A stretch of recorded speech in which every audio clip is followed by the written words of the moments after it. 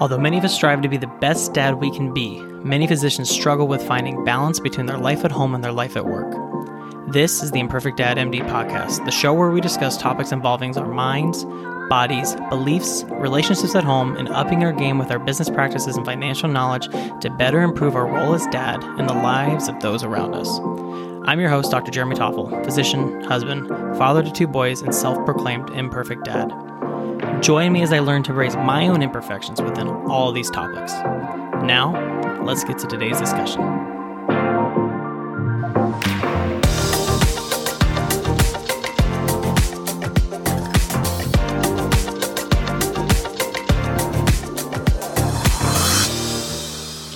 This is the Imperfect Dad MD podcast. I am your host, Dr. Jeremy Toffel, and today's episode we are going to talk about the word envy, which I know has such a strong negative connotation to it. Whenever you say it out loud, you think about it and all those kind of things.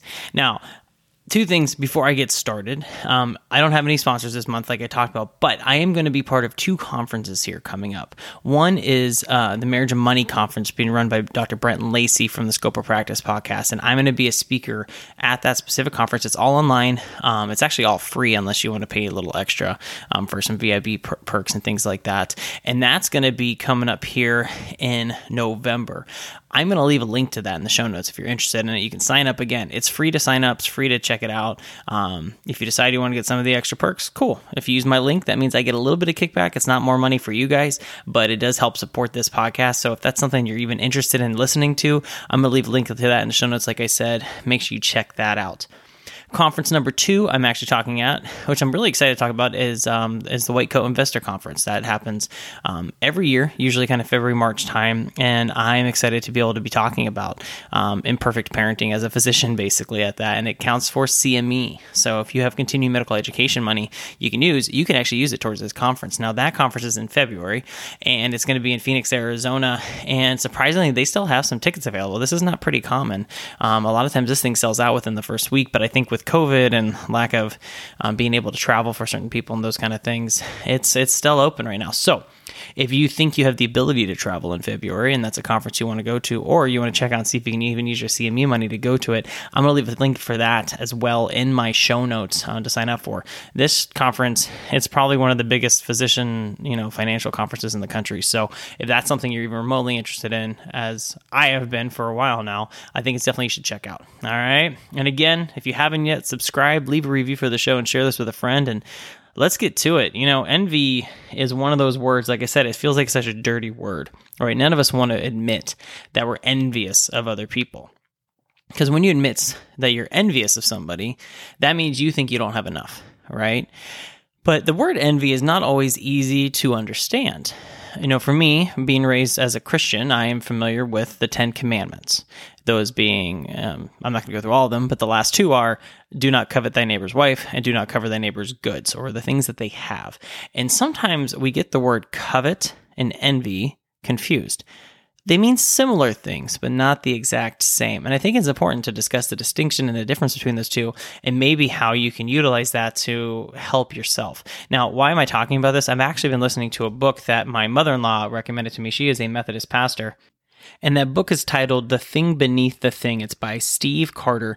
And if you listen to the title, it kind of makes sense if you've been listening to what I've been talking about. So the thing beneath the thing. What does that mean? It means that the way we react to certain situations as life is dictated by past experiences or something else buried a little bit deeper that has a kind of influenced the way we respond to things. And I think that's an important topic because, how we do parenting, how we act towards our spouse, how we act towards other people, how we act as a physician, all of those things are important to understand. And one of his chapters, he goes into this, talking about envy and covetousness and what do those mean together. And it kind of just really kind of struck a chord with me. So I wanted to talk about that this week. So let's talk about this. The word covet. What does covet mean? Covet means to like long or want for something that somebody else has. So you're not so much focused on the person, you're focused on the item, the thing, their spouse or whatever that may be. So don't cover their neighbor's wife. So you're not focused on the guy, you're focused on his wife, right? And you're not focused on the guy, but you're focused on his new fancy sports car. And that's the coveting side of things. You're longing for something you don't have and you want it, right? So that's coveting. Envy, on the other hand, isn't so much the longing for the object, but it's the negative feeling towards the person who has the object. So again, let's say you're coveting your neighbor's new fancy sports car. They drive up, they show it off. Everybody in the neighborhood's like, ooh, look at that. And you look at it and you say, that guy doesn't deserve that. Why does he have that? I deserve to have that car. Why don't I have that car? Why not me? Why not me? And so, number one, you want the car. But in the process, you're connecting a negative feeling or thought about the person who has the thing you don't have. And you're trying to compare yourselves. All right, that is envy. Now, coveting and envy are both negative feelings and thoughts, but in slightly different ways. Again, coveting is about the object. Envy is about the person on the other side. And I think as parents, that's very easy to get envious of other people. And the main reason is social media, right? You look at social media, everybody's choosing the best pictures, the best videos, the best this, the best that they're going to post online. And when you look at them, everything looks great, right? Like you always have those family photos where everything's perfect. And even though you're a parent and you know it probably took like 30 shots to get that one perfect picture, you can't help but compare life, right? You can't help but compare what you go through when you're getting your family pictures of them. And you might say, gosh, why can't my kids be like their kids? Why can't our kids be more behaved like their kids? You don't know that their kids are well behaved. You just think they are, right? And so this is the concept of envy in parenting, where you're looking at another parent and their kids and you say, gosh, they have all this stuff. Why can't I have that stuff too? Compared to that person. You know, you'll sometimes see online people who are always traveling. I have a couple friends who it seems like they're always on vacation, and it's hard not to look at that and be like, gosh, why are they always on vacation? I deserve to be on vacation all the time. Why can't I do that? That's envy, right? And it doesn't have to be super negative, like they don't deserve to be on vacation, but you might just feel like you deserve it a little bit more than they do. And when all of that envy builds up, it not only affects us individually and mentally, it kind of affects how we act as a parent too, and how we act as a spouse to our significant other. Because if we're constantly in that mindset of being envious of another person, then we're not really appreciating what you have and what you've already done.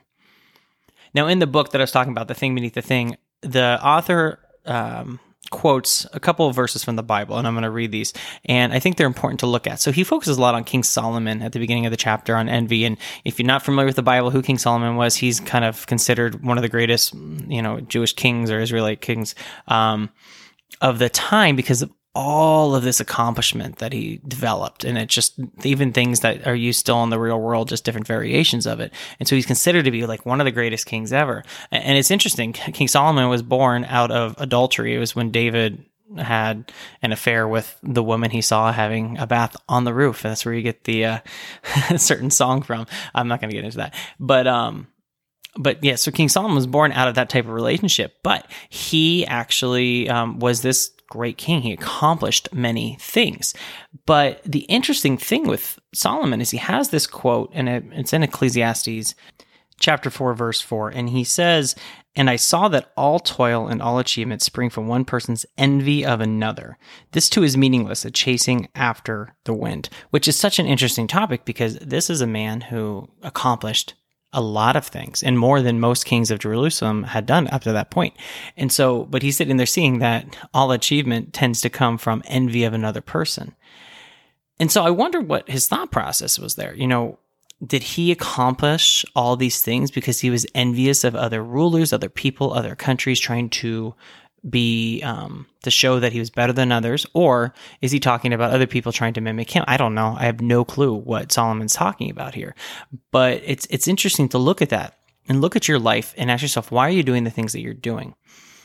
You look at areas within, say, the FIRE community, so this financial independence, retiring early situation, or you look at people within other financial communities, or you look at people within social circles, and it's not hard to look and see, okay, this person is doing this, why can't that be me? And then you start to try to do things to be like that person. So you might change how you buy clothing, or how you go out to eat, or how you change your financial situation.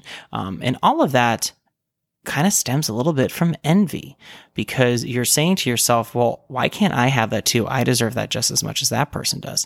And so then you're making changes. So maybe you want to say that's achievement to get there. But the problem is a lot of times this turns into turmoil, as he says as well, because you're being envious and you're trying to do things, or maybe you're not doing things and you're just frustrated about it. It's creating more problems than good when you're doing it. And you have to wonder kind of what King Solomon was thinking when he did this. Maybe everything he did in life, all these achievements, came at a price to him mentally. We don't know. But that could be part of it. Now, there's another quote within Ecclesiastes from Solomon, and it's 2 verses later, it's chapter 4, verse 6. And in the New International Version, it's interpreted as, better one handful with tranquility than 2 handfuls with toil and chasing after the wind. So what does that mean? You look at your hands, and he's talking about it's better to have one hand full of all the things that just bring you happiness and joy and like just being calm and chill, rather than chasing after the wind. So chasing after something else that you decided you deserve or you do want, but trying to fill that second hand leads to more chaos, more frustration, more anger, more stress. So he's saying, which one's better? And really, it's that having that one hand full. And I think as parents, I think as physicians, I think as spouses, I think when looking at your financial life, that makes a lot of sense, right? Again, we hear people talking about these FIRE communities all the time, and you have people that are just giving up so much to supposedly get to this situation down the road of having financial independence and being able to make all these choices and things, but they're sacrificing so much in their life now to get there. Now, I'm not speaking down on the FIRE community, but you have to say, at what point is this too much for me? And when is it okay to just be content? And that's a question nobody can answer but you. But you have to look at that in the different areas of your life, be it your job, be it with your spouse, be it with your kids, be it just with yourself. Like, are you doing enough just for you to be content, or is there more that you feel like you need to be doing? But then you have to just figure out, where is that cutoff point? Where is it that I'm struggling to where it's just not worth the hassle? And that's the only thing you can decide is up to you. And you also have to look and decide, okay, am I wanting to do more out of envy or out of true need of doing this? And again, I think that comes down to the financial side of things and parenting. And so what I would say is that if you feel like you're grasping, or like Solomon says, chasing the wind, because you can never catch it, right? You're always going, trying to catch that next thing. Stop for a moment and think about what you already have. Now, I've talked in past episodes about making a thankful list at the end of the day. Actually, in this book, he talks about finding 5 things you're thankful for, which, I mean, is kind of the same idea. And so if you want to do that, take a pause and wherever that is in your life. So if it's something with your kids, let's say, write 10 things you're thankful for, or 5 or 3 or whatever you want to do. And it doesn't have to be big things. It can be little things. My kids are healthy. My kids are safe. My kids love me. Those kind of things, whatever you want it to be. But make that list of things that are strictly thankful, so that you can adjust your brain and your mindset to more of this thankful kind of landscaping. And the more we do that, the more we can decide, okay, am I happy here? Am I content? I mean, is this what I need? Is this all I need? And that's okay. We don't always have to be striving for the next thing. Sometimes you see that with people who are very successful.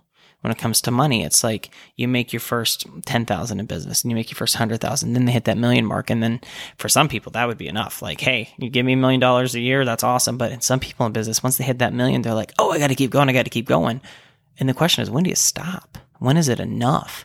And I think for us, we have to ask ourselves, where does that thankfulness occur? Where is it okay to just say, I'm good. This is great. I see people in these different financial groups talking about how much money they need to retire. And it's a lot more money than I ever planned on needing to retire. And I ask myself, man, am I not pushing enough? Am I not trying enough? Am I not like expecting enough? But I have to say to myself, me personally, I'm a minimalist. I don't need a bunch of fancy stuff. I start wearing clothes from medical school and college sometimes. And so, that's my personality, and I'm fine with that. But it would be easy for me to get sucked in and be like, oh man, I need, $15 million when I retire. How am I going to get there? And then I'm pushing, right? Now, same thing with parenting. Maybe it's you see parents post pictures of their kids being super successful in a sport. Let's say that. And you're like, oh, well, my kid kind of likes baseball, but I think they could do better. I'm going to push them to do better.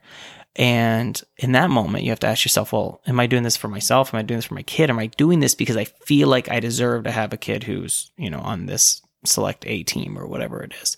And although that sounds ridiculous, those are the thoughts that we have. So I challenge you to think about that.